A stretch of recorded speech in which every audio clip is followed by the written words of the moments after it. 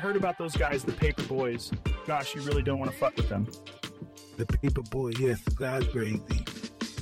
Welcome to No Cap Radio. Sit back, pour yourself a drink, and enjoy this moment brought to you by the Paperboy Club. Let's rise and shine.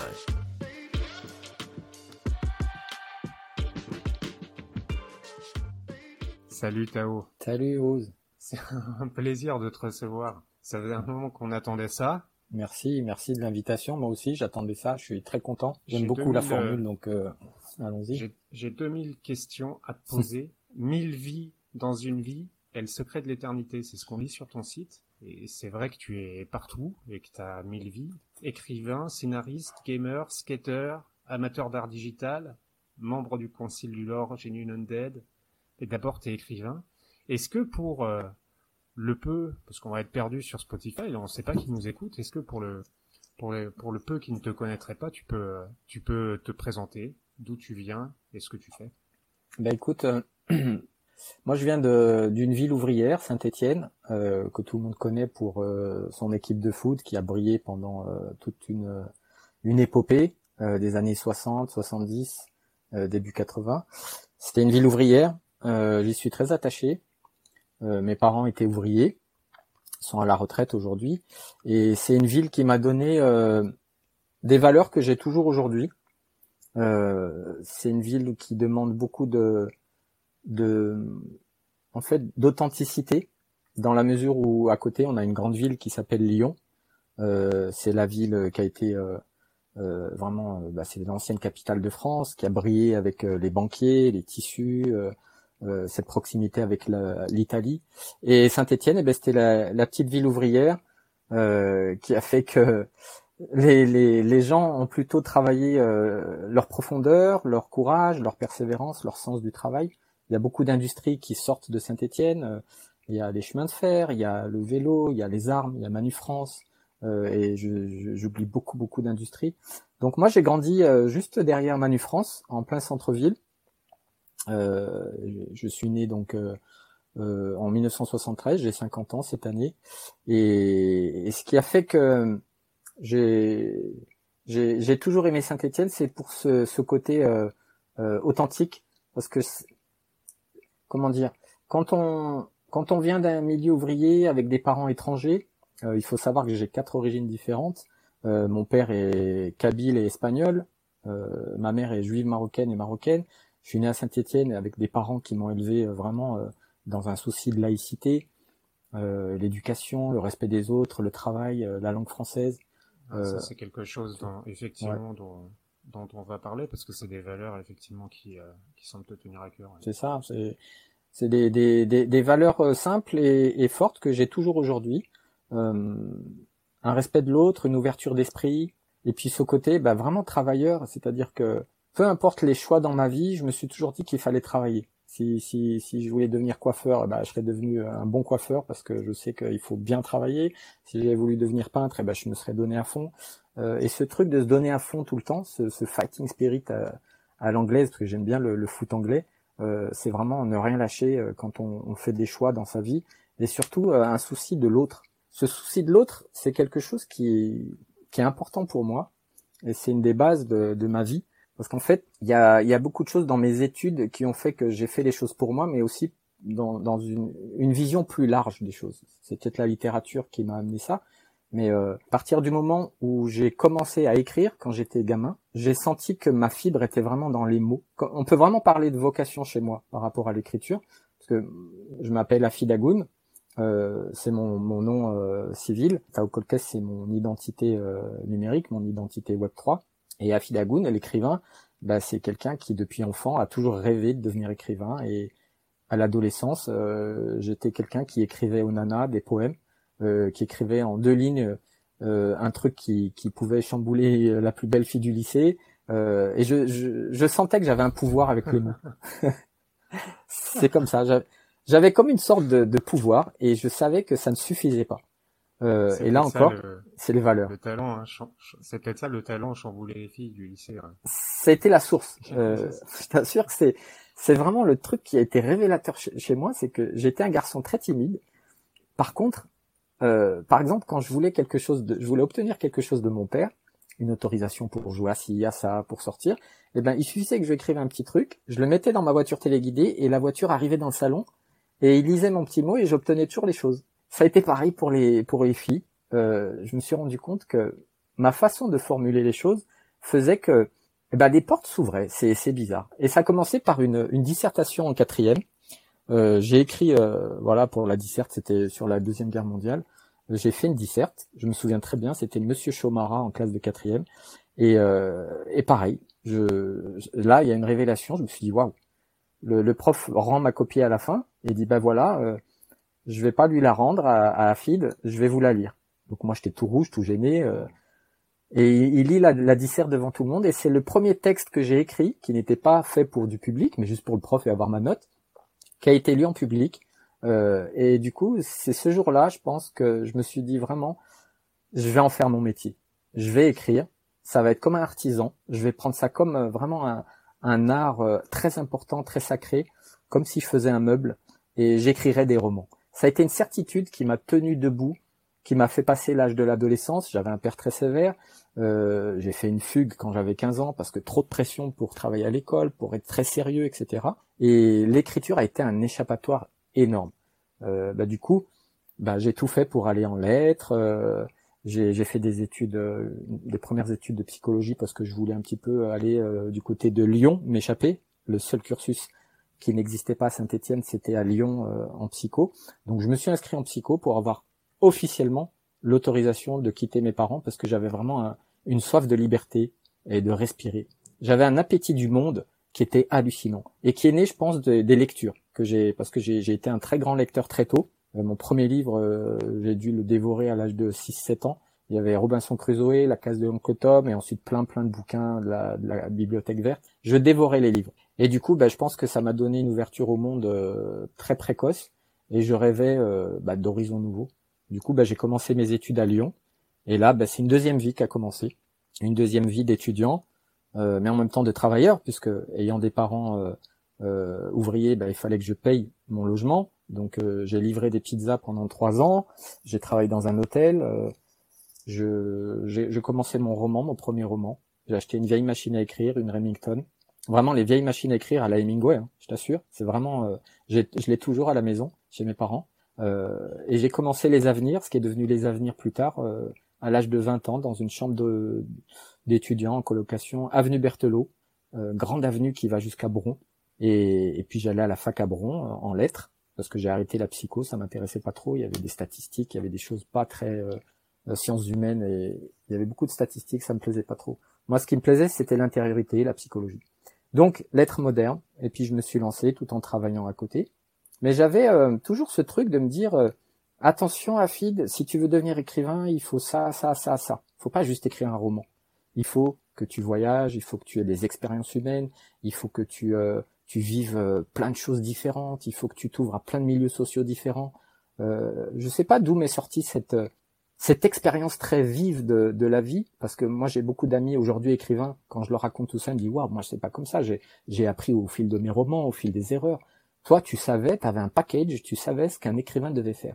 Et en fait je sais pas d'où ça sort, c'est peut-être mes lectures et puis une espèce d'alchimie en moi qui s'est faite de se dire écoute, ton rêve c'est de devenir écrivain, mais t'as plein de paramètres à avoir. T'as déjà des barrières, t'es étranger, tu t'appelles Afid Agoun, tes parents sont ouvriers, tu viens d'une ville où les industries sont mortes, tu as quitté cette ville pour aller dans une grande ville, et ton but c'est d'aller à Paris où tu ne connais personne, où tu ne seras personne, avec un roman qui n'est recommandé par personne, c'est mort si tu ne fais pas certaines choses. J'avais cette espèce de petite voix dans ma tête qui me disait toujours d'être patient et que les choses arriveraient avec le temps, le travail, la ténacité, mais un amoncellement de plein d'éléments complexes, psychologiques, sociaux, culturels, qui ont fait que j'ai écrit mon roman, mais j'ai pas fait que ça, je l'ai retravaillé, j'ai changé à la première personne, je l'ai mis à la troisième, ensuite j'ai rebossé, sans l'aide de personne, sans le faire lire à des éditeurs ou quoi que ce soit.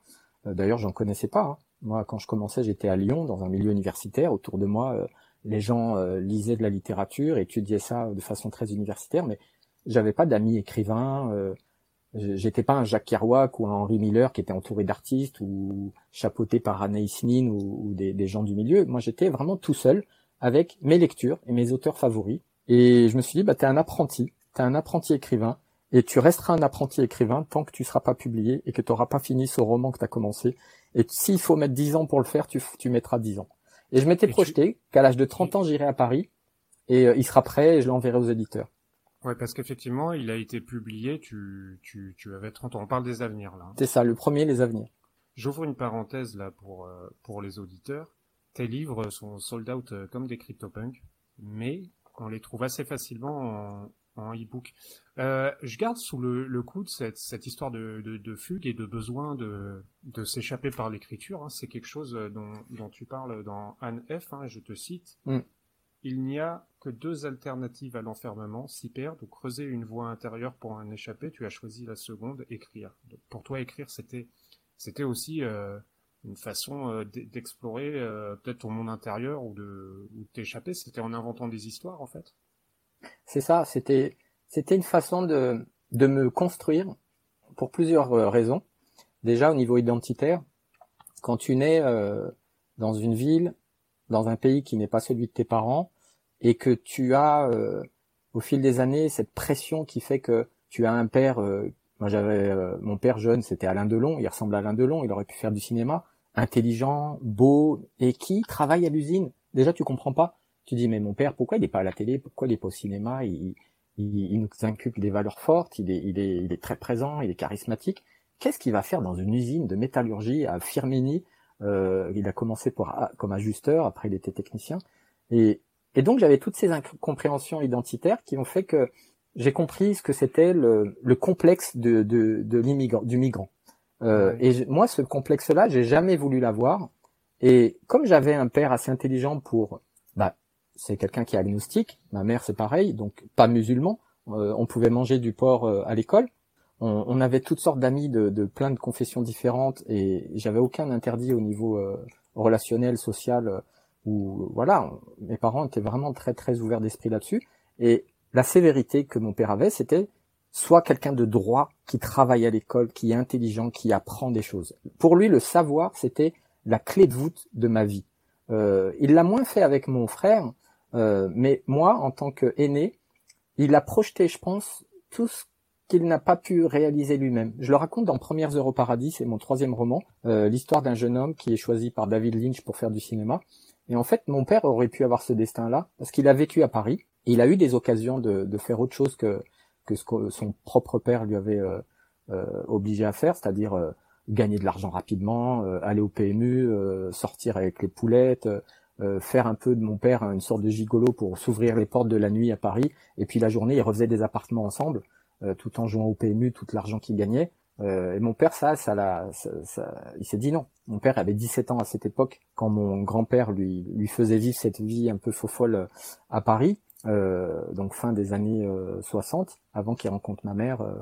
Il y a eu tout ce côté-là un peu très très foufou. Et moi, j'ai grandi avec cette idée de je vais avoir mon monde à moi, je vais le maîtriser, je vais le construire pour devenir la personne que je veux devenir. Avec cette identité qui est basée sur une chose, c'est la langue française. Je sais écrire, j'aime la poésie, j'aime les livres, et ça va être ma clé pour réussir dans la vie, pour devenir la personne que je veux devenir, quels que soient les obstacles, ou je veux aucun complexe. Je suis quelqu'un qui n'a jamais souffert de racisme ou de complexe en me disant une chose n'est pas possible. Jamais dans ma vie je me suis dit une chose n'est pas possible. C'est dans mon caractère, et l'écriture a été ce premier obstacle que je me suis obligé à franchir, déjà au niveau autorisation mentale, intellectuelle, de se dire tu peux devenir écrivain, tu peux être édité dans la plus grande maison d'édition française chez Gallimard, tu peux le faire et tu le feras. Et ça, c'est une chose qui demande une intériorité assez singulière, de la folie aussi, je pense. Il y a un côté fou où tu te dis waouh, je vais le faire. C'est comme le mec qui va se dire je vais traverser de la Tour Eiffel jusqu'à la Tour Montparnasse sur un fil, je vais le faire, ou un canyon ou quoi que ce soit. Et cette folie-là, j'ai toujours eu envie en tant qu'adulte de la transmettre aux autres en leur disant écoutez, arrêtez, il n'y a pas de barrière. Vous pouvez vraiment faire ce que vous voulez dans votre vie, il suffit juste de travailler votre intériorité. Et l'intériorité, pour moi, c'est la clé de la réussite et du bonheur. Donc, à partir du moment où j'ai voulu devenir écrivain et que j'ai découvert que l'écriture était un échappatoire par rapport à cette figure du père qui était très forte, mais paradoxale, puissant, charismatique, vraiment un père présent, aimant, trop même, et exigeant, mais à côté, un mec qui gagne très peu sa vie, qui a une Opel Kadett marron qu'il a acheté à crédit, et on part jamais en vacances, à part peut-être une fois quand il a commencé avec le comité d'entreprise à pouvoir partir. On allait à Oléron, où j'ai découvert le surf et tout ça, plein de choses. Ça a été des belles années à Oléron pendant 3 ans, 4 ans de suite. Mais sinon, notre vie, c'était vraiment, tu t'habilles, du peu que tu peux, pas de marque, on mange bien, t'as une assurance, tu vas à l'école, t'es propre, c'est le minimum. Et le reste, peu importe. Et à partir du moment où tu te dis que ta vie, elle est régie par quelqu'un qui est très exigeant, mais qui en même temps ne prend pas de risques dans sa propre vie, la figure du père, elle tombe. Et les figures des pères que j'ai trouvées, c'est des écrivains. C'est beaucoup d'écrivains américains, des grands écrivains français, Artaud ou Marguerite Duras, que j'adore, Philippe Dian, les premiers romans de Philippe Dian, et puis toute la nouvelle revue française, et André Breton, les écrivains comme Blanchot. En fait, la littérature française m'a happé, elle m'a aspiré. À partir du moment où j'ai commencé à lire de la littérature française pure, c'est-à-dire tout ce qu'on voit qui a forgé la réputation mondiale de la littérature française, ça a été ma nourriture. Et là, je me suis rendu compte que je commençais, à partir de ce pouvoir que j'avais personnel d'écrire, je commençais à avoir un autre pouvoir, c'est avoir une acuité psychologique et une connaissance de l'humain vraiment poussée, et pas universitaire, parce qu'elle était reliée à une expérience de vie. Vu que moi je suis pas d'un milieu bourgeois intellectuel, mes connaissances ne sont pas qu'intellectuelles, elles sont aussi de la vie de tous les jours, des ouvriers, de ce que mes parents ont pu vivre, etc. Et ce mélange, ça fait une sorte de melting pot qui a fait que j'ai eu confiance en moi pour explorer la littérature et puis oser écrire un premier roman et le travailler. Et partir de cette fugue à 15 ans, où je suis parti parce que j'avais trafiqué des notes, j'avais eu des super mauvaises notes, du coup j'avais trafiqué mon bulletin et je savais que mon père allait me défoncer à cause de ça. Et donc la seule façon de pas se faire défoncer, c'était de faire mon sac je sais plus, je crois que c'était un mardi ou un jeudi. J'ai fait semblant d'aller au judo, parce que je faisais du foot et judo à un très bon niveau pendant des années. Et ce soir-là, je suis pas allé au judo. J'ai continué mon chemin et je suis allé jusqu'à une forêt qui est pas loin de Saint-Étienne. Et j'ai fait à la Tom Sawyer et Culberry Finn. J'ai dormi pendant 3 jours et 3 nuits dans une forêt, au sommet d'un arbre que j'adorais, qui était au milieu perdu, personne ne pouvait me trouver. Et donc, voilà, mon petit frère était malade à en crever, ma mère, elle avait été désespérée, mon père, il s'est rendu compte que voilà, elle avait été un peu trop loin dans l'exigence. Donc, quand je suis revenu, je suis allé chez une tante, j'ai appelé mes parents, j'ai dit voilà, je suis là, tout va bien. Et à partir de cette fugue-là, à 15 ans, c'était en 1988, je suis devenu quelqu'un de libre, totalement. Mon père a complètement changé. Il s'est rendu compte qu'il devait me faire confiance et que je réussirais dans ma vie, qu'il avait surtout la nécessité d'arrêter d'avoir peur pour moi et pour lui, pour notre famille. Parce que la peur peut vraiment rendre les gens fous et malades et tristes. Et c'est cette fugue-là qui m'a libéré. Elle a fait souffrir bien sûr mes parents et mon petit frère parce qu'ils ont eu peur. Mais c'est cet acte-là fondateur. Et après j'ai compris, par rapport à la littérature, les chevaliers qui partent à l'aventure dans les forêts, affronter ses démons, affronter des dragons, affronter son imaginaire, ses peurs. Et à partir de là, ça a été une deuxième naissance à l'âge de 15 ans. Et du coup, tout est devenu beaucoup plus facile. Le chemin a été tracé. Tu vas réussir dans ce que tu veux faire, tu mettras du temps, mais il y aura personne qui t'empêchera de réussir à faire ce que tu veux. Et cette fugue-là, je l'ai continuée dans l'écriture. J'ai toujours fugué, j'ai toujours été libre grâce à la littérature. Et elle m'a construite, elle m'a vraiment construite. C'est quelque chose que j'ai toujours dit et c'est quelque chose qui est vrai, qui est toujours vrai aujourd'hui. Même après 5 ou 6 romans publiés, c'est quelque chose qui est toujours aussi puissant en moi, cet amour des mots et cette reconnaissance dans ce que l'écriture et la littérature m'a apporté. On va parler des avenirs un peu. Donc les avenirs, tu le commences à 20 ans, tu le publies à 30. C'est un très long processus donc de 10 ans d'écriture. Il y a le bouquin est fantastique. Il y a une place qui est assez centrale en fait dans le livre Là, je donne mon avis très personnel. Je me permets, mais je vais sans doute te demander de peut-être pitcher l'histoire parce que tu le feras sans doute mieux que moi. Mais c'est une histoire d'amour absolue qui conduit qui conduit à la folie. Comment t'es venu l'idée de l'histoire? Et puis, est-ce que tu peux nous pitcher l'histoire des avenirs? Mais écoute, Les Avenirs, c'est un roman qui a commencé avec une phrase toute simple. Moi, j'étais dans cette chambre, avenue Berthelot, à Lyon. Je venais d'avoir le bac. Ma vie commençait d'étudiant. J'étais pour la première fois tout seul, à me gérer tout seul. Et j'ai acheté une vieille machine à écrire au marché aux puces à Vaux-en-Velin, très lourde. J'ai eu mal pendant 2 semaines au bras parce c'est du métal, c'est de la fonte en fait, les anciennes machines à écrire. Je la pose sur mon bureau dans ma chambre. J'ai du papier, j'ai acheté de l'encre, des vieux rouleaux dans un bureau de tabac. J'installe tout ça et je me dis bon voilà, maintenant t'as voulu devenir écrivain, tu veux commencer un roman, vas-y. Donc je mets la feuille dans le rouleau, je fais le petit clic-clic là, je tourne, c'est prêt. Et je m'en souviendrai toute ma vie. Je tape et il y a ce bruit comme ça de machine à écrire comme on voit dans les vieux films à la Hemingway. Et j'écris ça avait commencé par le silence. Point. À la ligne. Et là, je me dis, c'était la première phrase. C'est la première phrase des Avenirs, la première version. Et je me suis dit, maintenant, il te faut une situation. Et j'imagine un jeune homme dans un train pendant la Deuxième Guerre mondiale. Il rentre de la mer où il a passé quelque temps un été et il va rentrer à Paris pour aller au lycée. Donc je l'imagine, je le mets dans ce train. Je le fais, je lui donne un nom, Pierre Argan, parce que j'aime beaucoup l'huile d'argan. C'était un petit clin d'œil au Maroc. Pierre Argan, un jeune homme de 17 ans dans un train. Et puis je raconte ce petit voyage en train jusqu'à Paris. Et là commence, il va au lycée, il y a un bal, c'est l'occupation bien sûr. Et là il croise une nana qui danse, qui s'appelle Margot. Et tout ça je l'écris et je l'invente pendant que j'ai pas préparé. C'est-à-dire que je suis ce qu'il y a dans mon esprit. J'ai décidé de mettre un mec de 17 ans dans un train en 1942, je vais le suivre. J'ai juste posé cette graine. David Lynch parle de la création comme quelque chose qui doit faire appel à l'inconscient et à ce côté très profond et métaphysique qui est en nous. L'artiste doit prendre une pelote de laine, prendre un fil et le tirer jusqu'au bout. Et si ça vient, c'est l'histoire. Et moi, j'ai eu la chance que cette phrase, ça avait commencé par le silence, c'était le bon fil. Il danse avec cette nana, il tombe amoureux. Et en fait, il s'avère qu'elle est juive, qu'elle est peintre. Il y a des très belles scènes où ils sont là, ils font l'amour, elle peint, etc.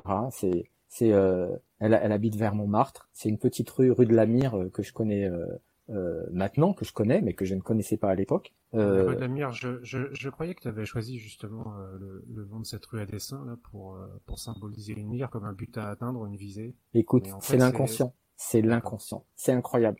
C'est incroyable parce que j'ai décidé que Margot vivait rue de la Mire, et rue de la Mire, je ne la connaissais pas à l'époque. Parce que quand j'ai commencé le roman et que j'ai décidé que cette fille habitait là, maintenant je connais la rue. C'est une petite rue qui est à Montmartre, c'est une petite impasse qui est toute minuscule, toute mignonne. Et honnêtement, si un cinéaste m'avait dit, écoute, ton roman on va l'adapter, la fille va habiter là parce qu'on aime bien, c'est assez romantique, et ben c'est exactement la rue que j'aurais aimé avoir. Et quand j'ai écrit, j'avais juste suivi une vieille carte de Paris, et je me suis dit tiens, ce nom il me plaît, Mire. Et j'avais pas pensé à tout le symbole de l'objectif, de la mire, de la cible. Et du coup, ce qui se passe, c'est que cette jeune fille, elle est arrêtée. La Gestapo, il y a régulièrement des gens qui sont démasqués en tant que juifs. Et Pierre Argan se débrouille pour rejoindre la gare où la voiture s'est arrêtée. Ils étaient en train de se promener sur le pont des Arts quand elle se fait arrêter. Une voiture qui s'arrête, les portes s'ouvrent, hop, Margot est embarquée. Et Pierre se renseigne, où c'est qu'ils emmènent les gens, etc. Et voilà, on me dit, c'est gare d'Austerlitz, il y a ça. Et en fait, à partir du moment où il arrive à gare d'Austerlitz et il voit un train qui part, un de ces fameux trains, il s'assoit sur un banc. Je me permets de te couper une seconde, et cette scène fantastique où la cheville disparaît aussi, qu'on visualise. Exactement. Donc, quand tu as Margot qui monte, et il y a ce dernier regard, il y a cette cheville, c'est le dernier élément de son corps qu'il a tant aimé, qu'il voit. Et cette cheville, la cheville, c'est le symbole de, je l'ai pas voulu quand je l'ai écrit comme ça, mais je le vois après. C'est le symbole du voyage, la cheville, et ça sera le dernier voyage de Margot. Pierre se fait un pas en arrière, s'assoit sur un banc. Il a 17 ans. Et en fait, le roman commencera quand il est très âgé. Et on apprend qu'à partir de ce jour où il a vu Margot partir avec le train, il ne s'est jamais levé de ce banc. Il est toujours resté dans cette prostration mentale de la disparition de Margot. Et il a passé toute sa vie, parce qu'il a été interné, vu que il était prostré. Il a été interné dans un hôpital sur une île, Luz, L-U-Z, la lumière. Et il a passé toute sa vie sur un banc dans un parc de temps en temps. Et il sortait, il allait dans sa chambre. Et il a passé toute sa vie interné. Sauf que une chose miraculeuse l'a tenu en vie, c'est que dans cet asile, il y avait un autre patient qui peignait des tableaux invisibles. Et cette idée des tableaux invisibles, je l'ai pas conceptualisée. Je me suis dit, tiens, j'ai un jeune homme qui va vivre dans un asile par une déchirure amoureuse hallucinante, où sa vie s'est arrêtée à partir du moment où sa bien-aimée est partie, mourir d'amour, comme on dit, mais sans mourir vraiment. Et en fait, ce patient qui va peindre dans le vide pendant toutes ces années, c'est la seule chose qui va tenir Pierre Argan en vie. Il sortait dans ce parc pour observer le nouveau tableau que ce fou imaginait, et il suivait son doigt comme ça qui peignait dans le vide, posant à chaque fois qu'un tableau était fini au bout de 1 mois, 2 mois, 3 mois, une stèle blanche dans l'herbe. Ça, c'est l'histoire des avenirs, rapidement racontée bien sûr, et c'est un roman que j'ai écrit comme ça, pratiquement d'une traite. À partir du moment où j'ai écrit, ça avait commencé par le silence. Et ensuite, cette matière-là, je l'ai retravaillée en 3 étapes. Pendant 3 ans, je l'ai travaillée, je l'ai laissé de côté pendant 1 an, je l'ai rebossé, je l'ai fait lire à quelqu'un en qui j'avais une absolue confiance, c'était mon maître d'études à Aix-en-Provence, Christian Tartin, une personne très brillante, et c'est là que j'ai compris que j'allais être édité, effectivement, que je serais écrivain, quoi qu'il arrive, tôt ou tard, et que j'irai à Paris apporter mon manuscrit chez les éditeurs. C'est grâce à cette lecture de Christian Tartin qui a été un peu la gage intellectuelle, le garant, puisqu'il était éditeur chez POL, il a été agrégé de lettres, de philo, de maths. C'était mon professeur d'édition et de littérature à Aix-en-Provence au métier du livre. Et voilà, ça a commencé comme ça, on va dire la caution intellectuelle des avenirs, comme quoi c'était vraiment un roman qui allait être publié. Après, j'aurais jamais deviné qu'il y aurait eu ce succès des traductions et que ça allait être ce qui allait me lancer en littérature vraiment, mais qu'il soit au moins publié et lu par quelques personnes, apprécié par quelques libraires, c'était déjà mon vœu, et tout le reste, ça a été que du bonus. Voilà, parce qu'en 2004, tu le publies, il est immédiatement récompensé par 2 prix, Fénéon et l'Armitière. Ouais, c'est donc ça. Donc ça t'installe un petit peu dans le milieu des auteurs, en fait, j'imagine. Ce qu'il faut savoir, c'est que quand j'ai envoyé le manuscrit aux éditeurs, je venais d'arriver à Paris, j'étais libraire, parce que je voulais devenir éditeur, en fait. J'ai fait des études. Après lettres modernes, j'ai fait histoire de l'art. On y reviendra, l'histoire de l'art, ça sera important par rapport au NFT. Et j'ai fait aussi, je suis parti à Aix-en-Provence faire métier du livre, donc c'était des études d'édition, de librairie et de bibliothèque, avec des cours de droit, des cours d'édition, vraiment avec des professionnels. C'est là où j'ai rencontré Christian Tartin qui a lu une des versions. Et en fait, ce qui s'est passé, c'est que l'éditeur qui m'a édité en 2004, Jean-Pierre Boyer des éditions Farago, j'ai accepté d'être édité chez lui parce que, en fait, je dis ça. La plupart des gens n'acceptent pas d'être édités, ils sont contents, ils disent oui. C'est que j'avais le choix entre deux éditeurs. C'était soit De Noël, qui voulait déjà le roman. Donc De Noël, c'était déjà un grand nom pour quelqu'un comme moi qui venait de nulle part, de parents ouvriers et pas de milieu intellectuel parisien, de province. Donc j'ai refusé De Noël et j'ai accepté Farago parce que je voulais commencer par une petite maison d'édition très littéraire, très pointilleuse, très aimée des libraires, vraiment purement littéraire, indépendante. Par contre, j'avais beaucoup de respect pour Olivier Rubinstein, le patron de Noël, parce que j'ai étudié le milieu de l'édition quand j'étais à Aix-en-Provence, donc je savais, je connaissais l'histoire d'Hachette, des grands groupes, etc., de Gallimard. Donc, en tant qu'écrivain apprenti, avec un manuscrit prêt, fin 2003, quand j'ai envoyé le manuscrit, comme toute personne qui envoie un manuscrit, on espère être lu, on espère qu'on va avoir un avis positif, une lettre ou un coup de fil. Et j'ai eu 2 éditeurs qui le voulaient et j'ai commencé avec Farago. J'ai fait 2 premiers romans avec Farago et ensuite le 3e avec De Noël. Ça a été 2004, ça a été une année importante puisque ça a été, justement, c'était l'année de mes 30 ans. Et la prévision que j'avais fait quand j'ai commencé les avenirs à 20 ans, tu verras, ça sera dans 10 ans, même s'il faut aller à Paris quand tu auras 30 ans. En fait, c'est étrange. C'est comme si je posais souvent dans ma vie des jalons, comme des objectifs. Et on reviendra à ça par rapport, j'ai vraiment envie de parler des marathons. puisque mon père a fait pendant des années de marathon, les jalons comme ça kilométriques où tu te dis j'ai un objectif. L'objectif c'est pas de l'atteindre forcément, mais c'est à chaque étape de grandir et d'apprendre sur soi-même et sur les autres. Parce que mon objectif c'était pas simplement d'être publié. C'est ce que beaucoup de personnes qui écrivent ne comprennent pas. L'objectif c'est pas forcément d'être publié, c'est de faire que l'humain qu'on est, l'écrivain qu'on est, grandisse aussi avec l'écriture du roman, et que le roman du coup va absorber cet apprentissage et cette expérience de vie et devenir un bon roman.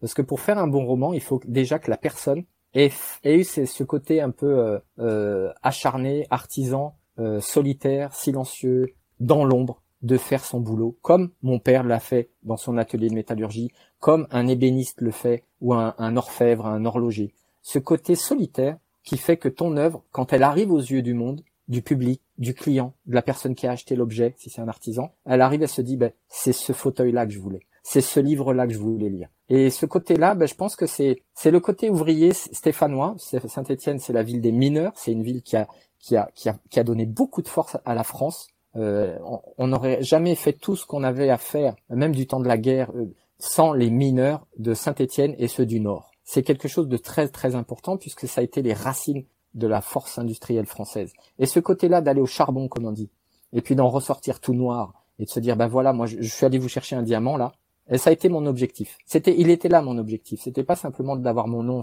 dans les journaux ou des prix, parce que les prix c'est important, mais nous on n'avait pas d'attaché de presse avec Farago. Moi j'ai choisi un petit éditeur qui avait pas beaucoup de moyens, mais par contre qui était très apprécié du milieu des vrais lecteurs et des libraires. Et les critiques après ne font que suivre en fait. J'ai même une journaliste de Nouvelle Obs, elle m'a dit mais on pouvait qu'aimer votre livre parce qu'il y a un tel qui en parle, des libraires. Mon premier article, c'est une libraire qui l'a écrit.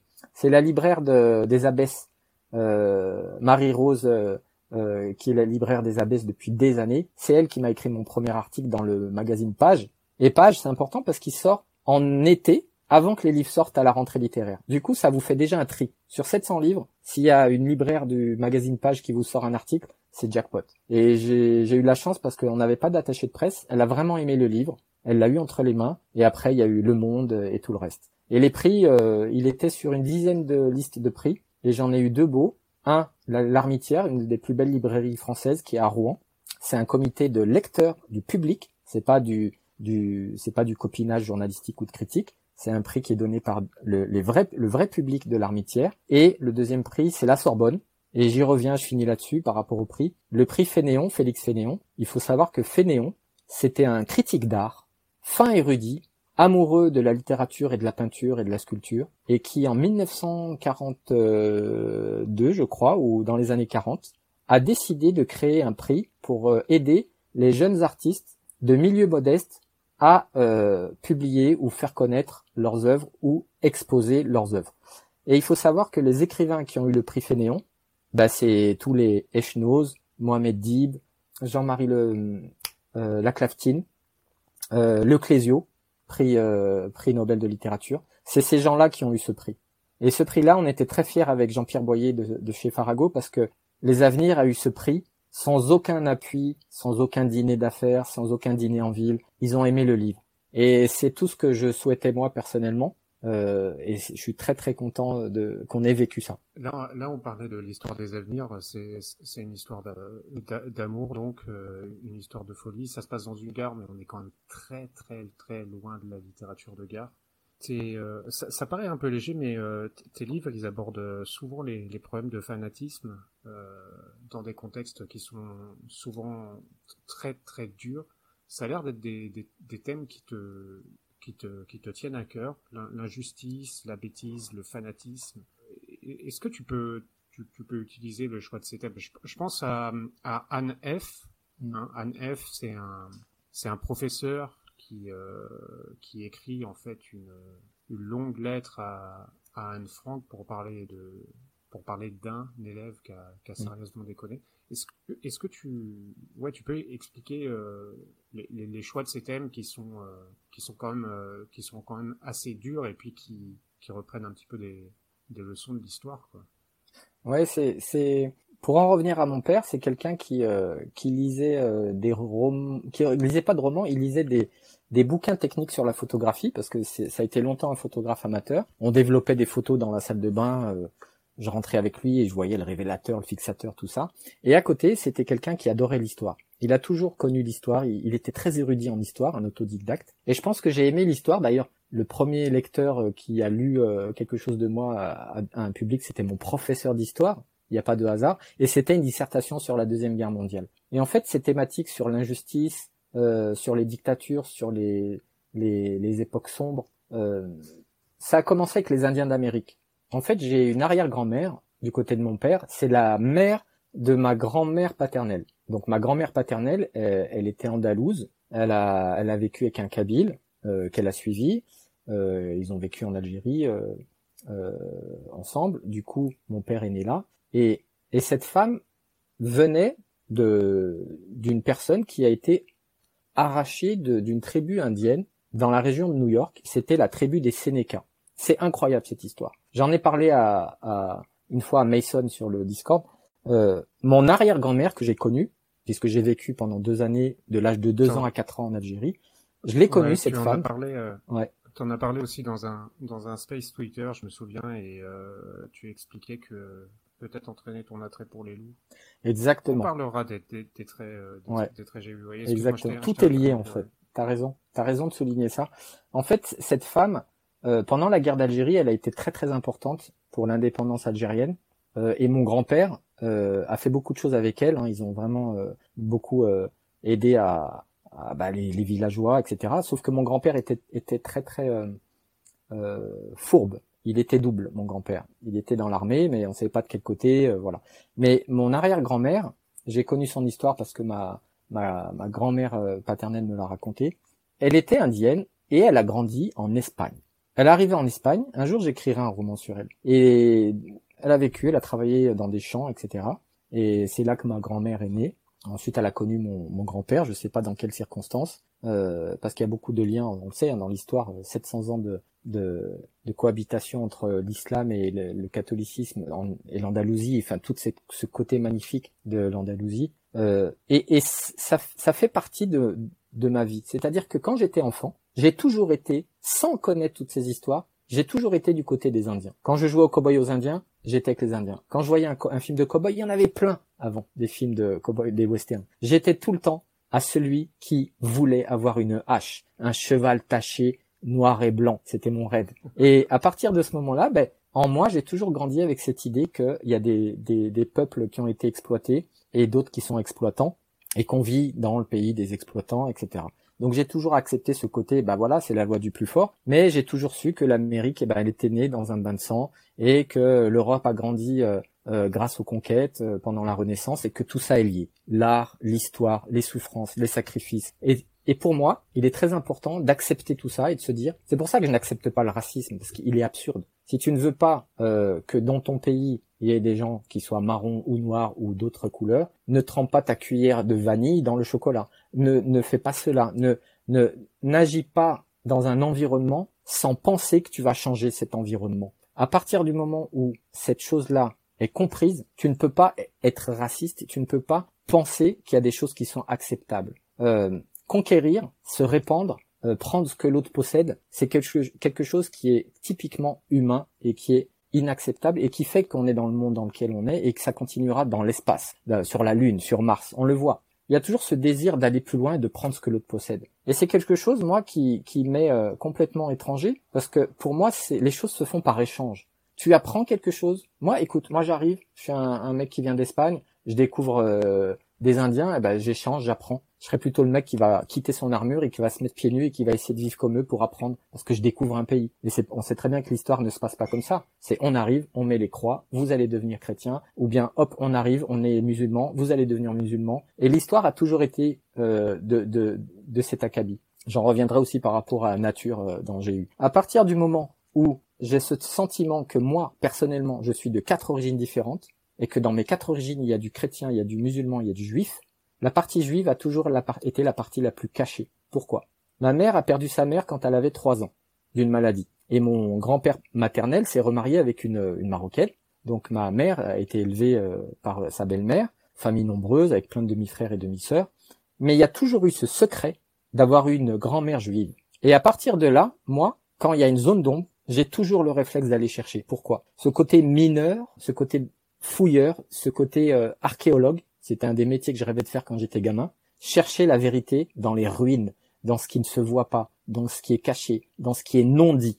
Au théâtre, il y a beaucoup de choses comme ça qu'on travaille sur les non-dits. J'aime beaucoup Nathalie Sarraute pour ça et d'autres auteurs de théâtre. Bernard-Marie Coltès, c'est pour ça que je m'appelle Coltès dans le Web3. À partir du moment où il y a des non-dits, des zones d'ombre, moi je veux les connaître. Et cette zone d'ombre de ma grand-mère maternelle juive, ça a été, on va dire, la pierre angulaire de cette envie d'écrire sur les périodes sombres comme sur laquelle je prends les avenirs. J'invente un gamin de 17 ans, je le mets pas en 1970 à Los Angeles ou je sais pas où, je le mets en 1942 dans un train en pleine collaboration, en pleine occupation. C'est pas un hasard. C'est que quelque part, inconsciemment, j'ai envie de chercher ma grand-mère. Et que Margot, c'est peut-être ma grand-mère, je sais pas. Mais l'inconscient, comme dit David Lynch, il a toujours, en art, chez quelqu'un qui est honnête avec lui au niveau créatif, va toujours chercher à donner une œuvre en symbiose avec des vrais questionnements profonds, personnels, mais universels.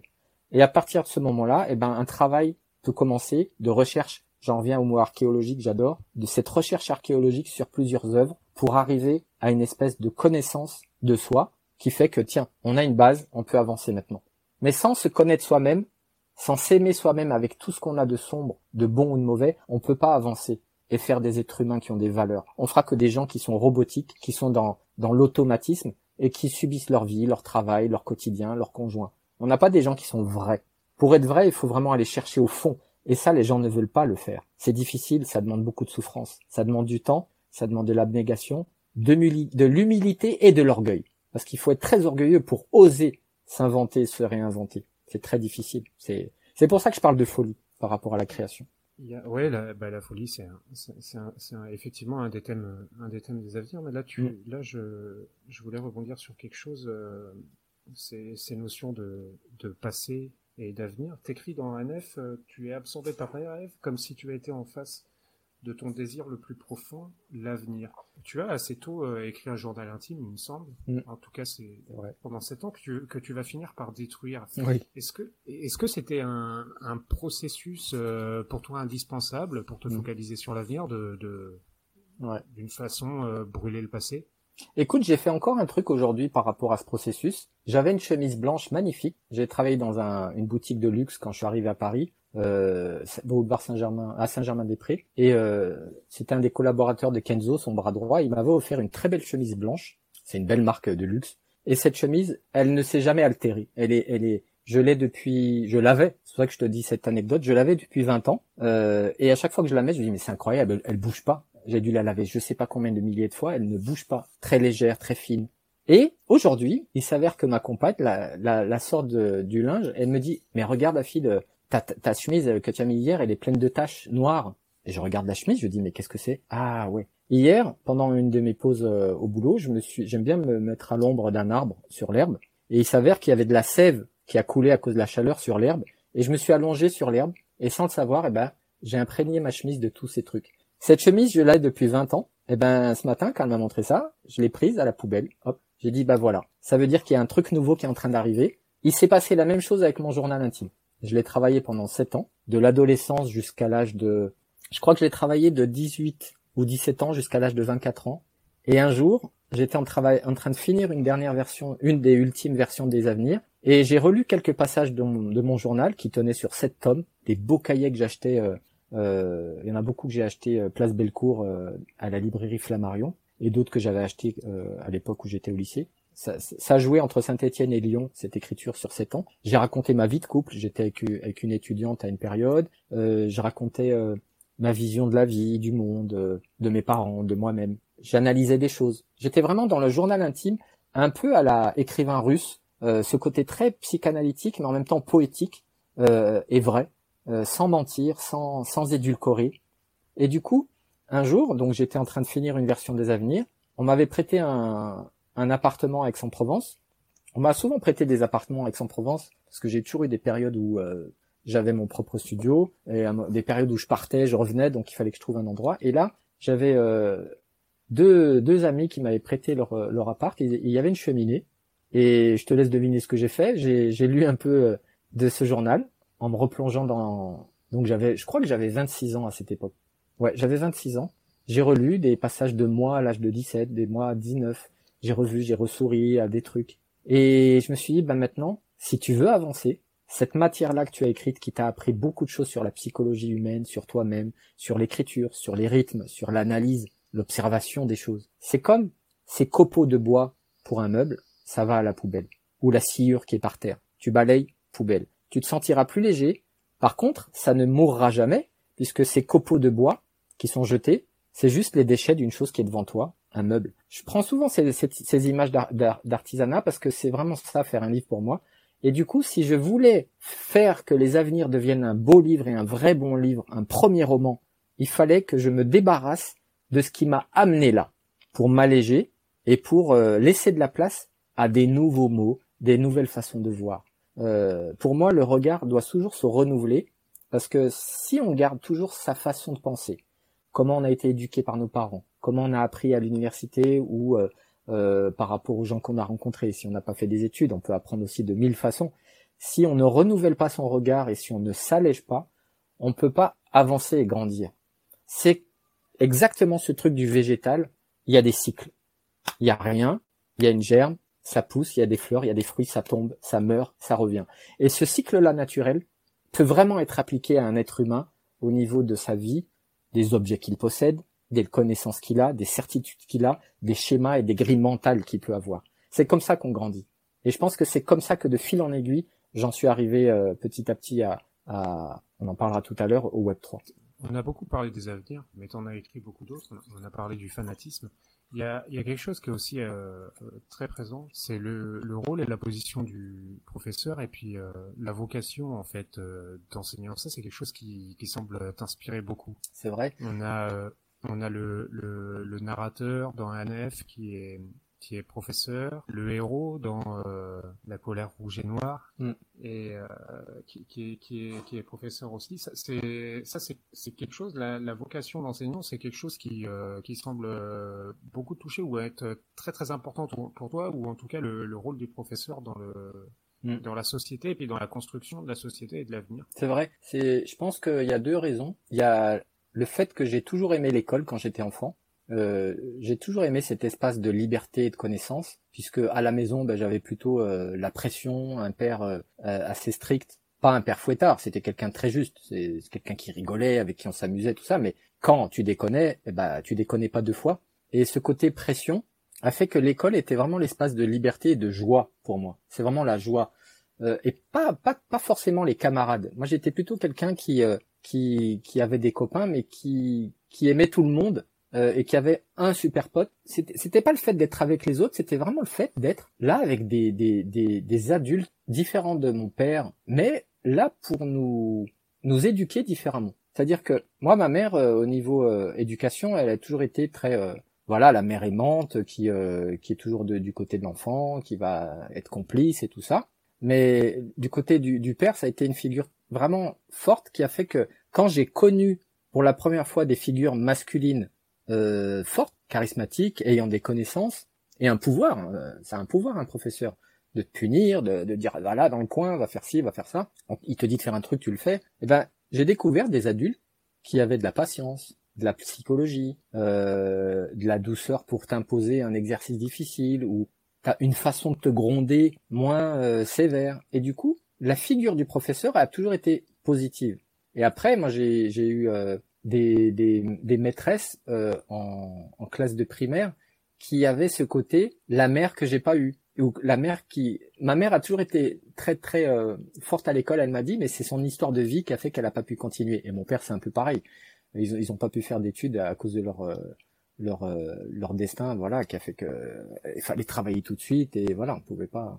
Donc du coup, rencontrer des femmes qui avaient des connaissances, qui étaient professeurs, c'était pareil. C'était il y a des gens qui sont pas ouvriers, il y a des gens qui ont une éducation qui parle bien, qui te parlent de livres, et qui sont aussi parents eux-mêmes. Donc ce côté joie, connaissance, transmission, j'ai jamais vécu l'école comme un devoir ou quelque chose de difficile. C'est plutôt quand on m'a imposé des matières que j'aimais pas, que j'ai commencé à déconner. En quatrième, quand j'ai vu que je voulais pas du tout aller dans les matières scientifiques et qu'il fallait quand même faire des maths, de la bio, de la science physique, tout ça, de la chimie, j'ai pas compris. Pour moi, un ado, s'il comprend qu'il aime un truc, il faut pas le forcer sur d'autres trucs. Moi, on m'a fait redoubler la troisième à cause des maths. Alors que j'étais un très bon élève, c'est juste les maths. Je voulais pas aller en cours. Ça ne m'intéressait pas. Je voulais plus mettre mon cerveau au service d'une matière que je n'aimais pas, que je respecte, mais que je n'aimais pas. Mon cerveau n'est pas fait pour ça.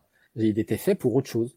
Et j'ai raté mon bac la première année à cause des maths. Pareil. Et là, j'ai refusé d'aller en cours pendant 3 mois au lycée. J'ai eu 5 au bac la première fois. C'était 𝐊𝐿𝐋𝐓5. J'ai passé le bac A1 à l'époque. Philo 𝐊𝐿𝐋𝐓5, maths 𝐊𝐊𝐋𝐓5 et français 𝐊𝐊𝐋𝐓5. C'est un bac super difficile. Je l'ai eu la deuxième année parce que j'ai fait un effort d'apprendre un petit peu des choses que je ne voulais plus dans ma tête et qui ne sont plus dans mon esprit. Mais voilà, le système éducatif à ces côtés-là. Mais la figure du professeur dans Anne F, c'est vraiment un hommage à tous ces gens qui, moi, en tant qu'écrivain, ai toujours côtoyé, puisque j'ai toujours été invité, vu que je suis membre de la Maison des écrivains et de la littérature, et puis de la Société des gens de lettres en France.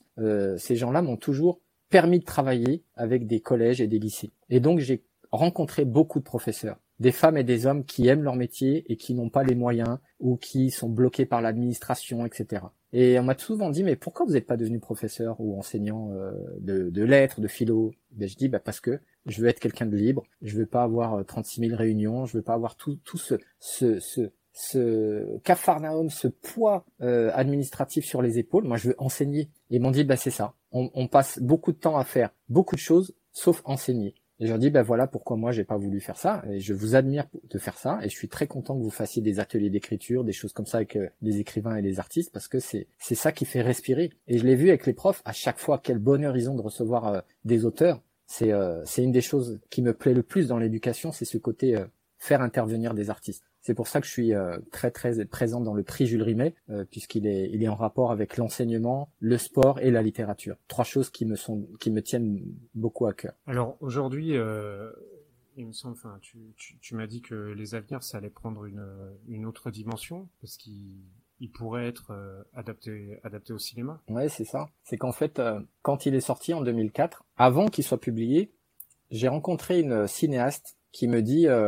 une cinéaste iranienne qui a eu des prix dans le monde entier et tout ça, et qui était libraire avec moi. Voilà, elle avait besoin de thunes, elle aussi. Il y a des gens, ils ont des prix, ils sont très connus, mais à côté, il faut qu'ils remplissent leur frigo. Et elle me dit, écoute, Afid, il y a la fondation à Naples de cinéma et Initiative Film avec Isabelle Fauvel et Gilles Caoro. Gilles Caoro, scénariste de une des meilleures séries policières françaises, qui a tout lancé. Je sais plus comment ça s'appelait, je crois que c'était PJ, je sais plus. Donc c'était celui qui chapeautait toute l'équipe scénaristique de cette série sur France 2. Et Isabelle Fauvel, productrice, ils avaient créé avec la fondation du cinéma méditerranéen à Naples un groupe de travail pour sélectionner des scénaristes et les faire bosser pendant 1 an. Donc il y avait 5000 candidats dans toute l'Europe, parce que c'était un concours ouvert à toute l'Europe, et même le Liban. Et en fait, j'ai eu la folie de remplir le dossier suite à cette demande de mon ami libraire et cinéaste. Et en fait, un jour, je reçois un email qui me dit « Vous avez été sélectionné par Initiative Film pour participer au projet d'adaptation de votre histoire en scénario. » J'étais le seul à avoir un roman, un manuscrit pas encore publié, une histoire, à adapter en scénario. Les 11 autres candidats qui ont été sélectionnés parmi les 5000 de toute l'Europe avaient un scénario original à travailler. Soit un début d'histoire, soit quelque chose. Ils avaient peut-être fait des courts-métrages avant, des choses comme ça. Et donc j'étais le seul avec la base de ce qui allait devenir les avenirs.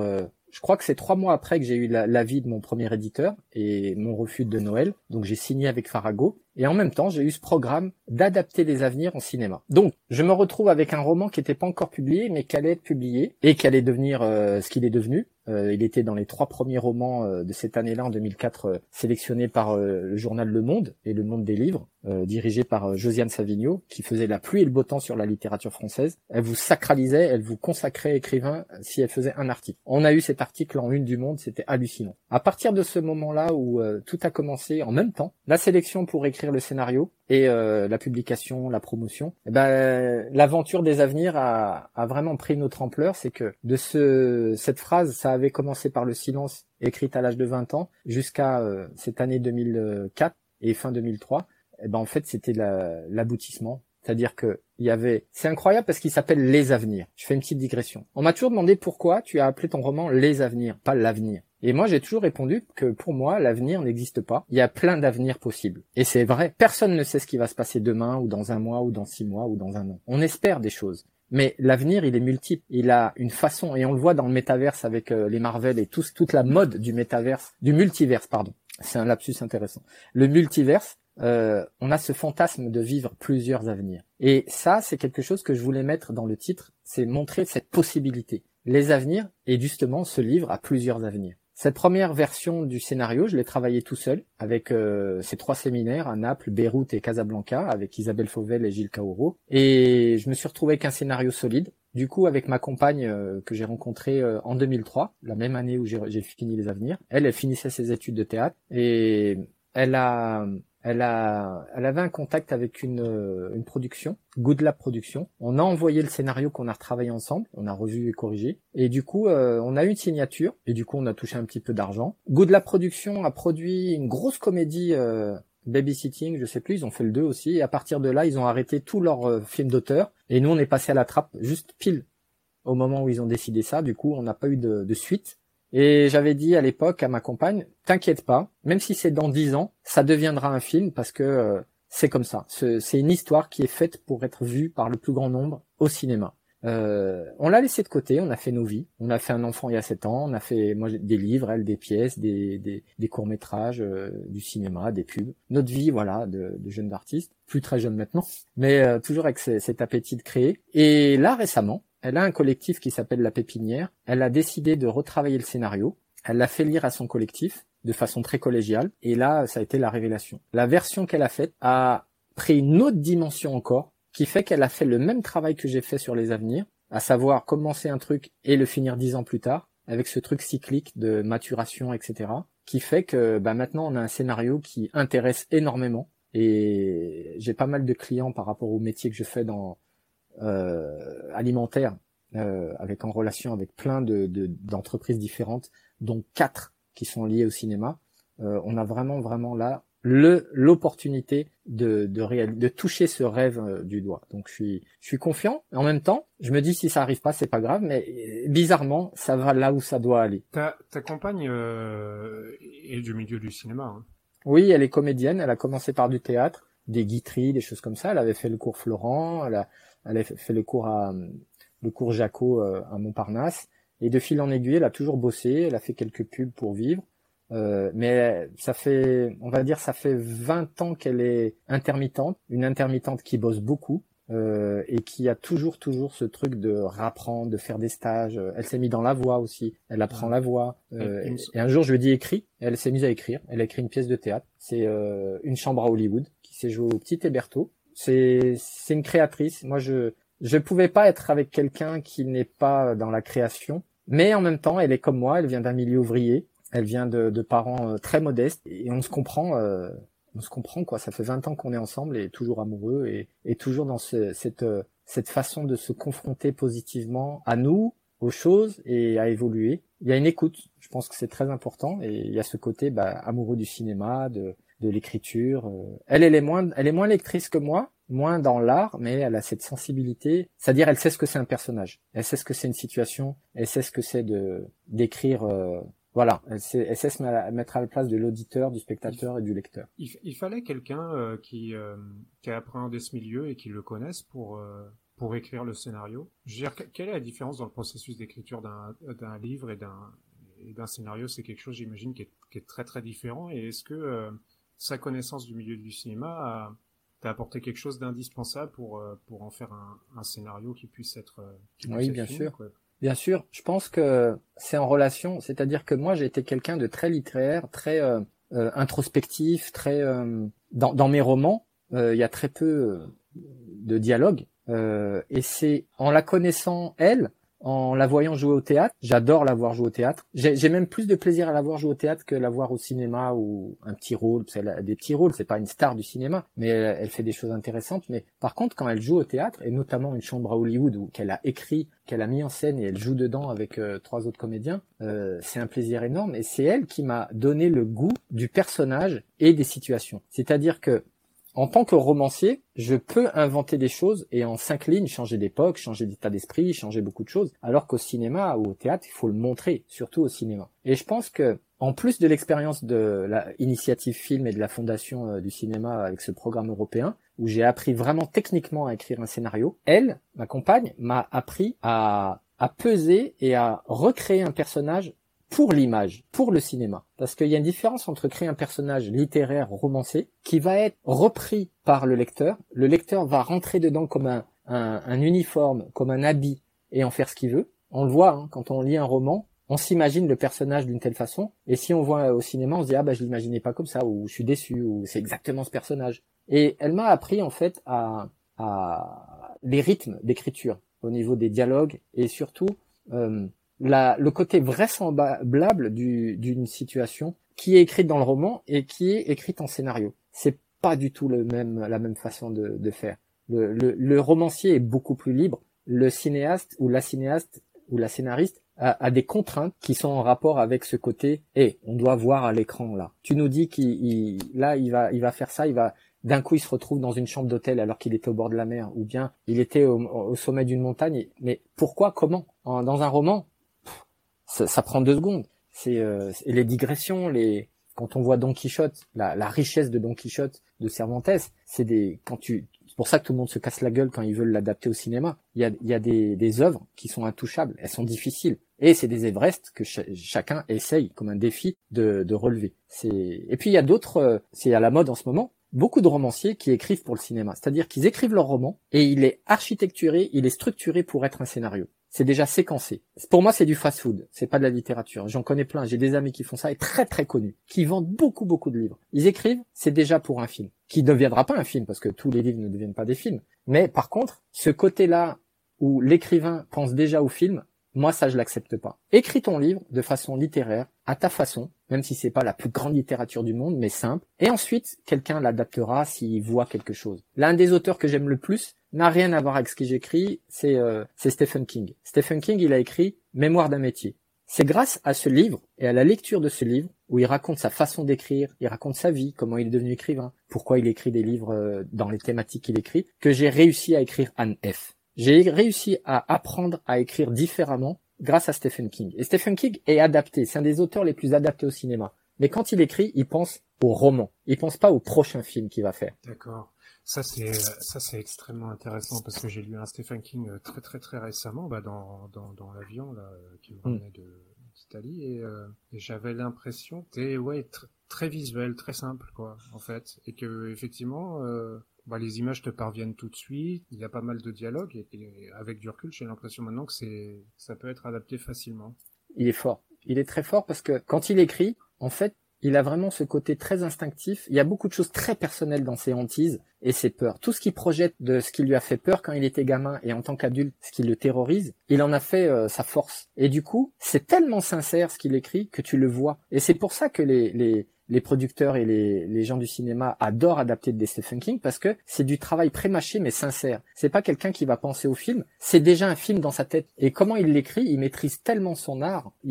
C'était quelle chaîne? C'était France 5 qui était venu chez moi pour m'interviewer, je sais plus en quelle année. Il voulait 3 auteurs français, littéraires, qui aimaient Stephen King pour montrer qu'en fait c'était quelqu'un qui parlait même aux gens qui écrivaient différemment de lui. Et ils avaient choisi aussi un autre auteur qui écrivait un peu comme lui, c'est Maxime Chatham, qui écrit des thrillers et de l'épouvante, pour avoir aussi le pendant un peu confrère.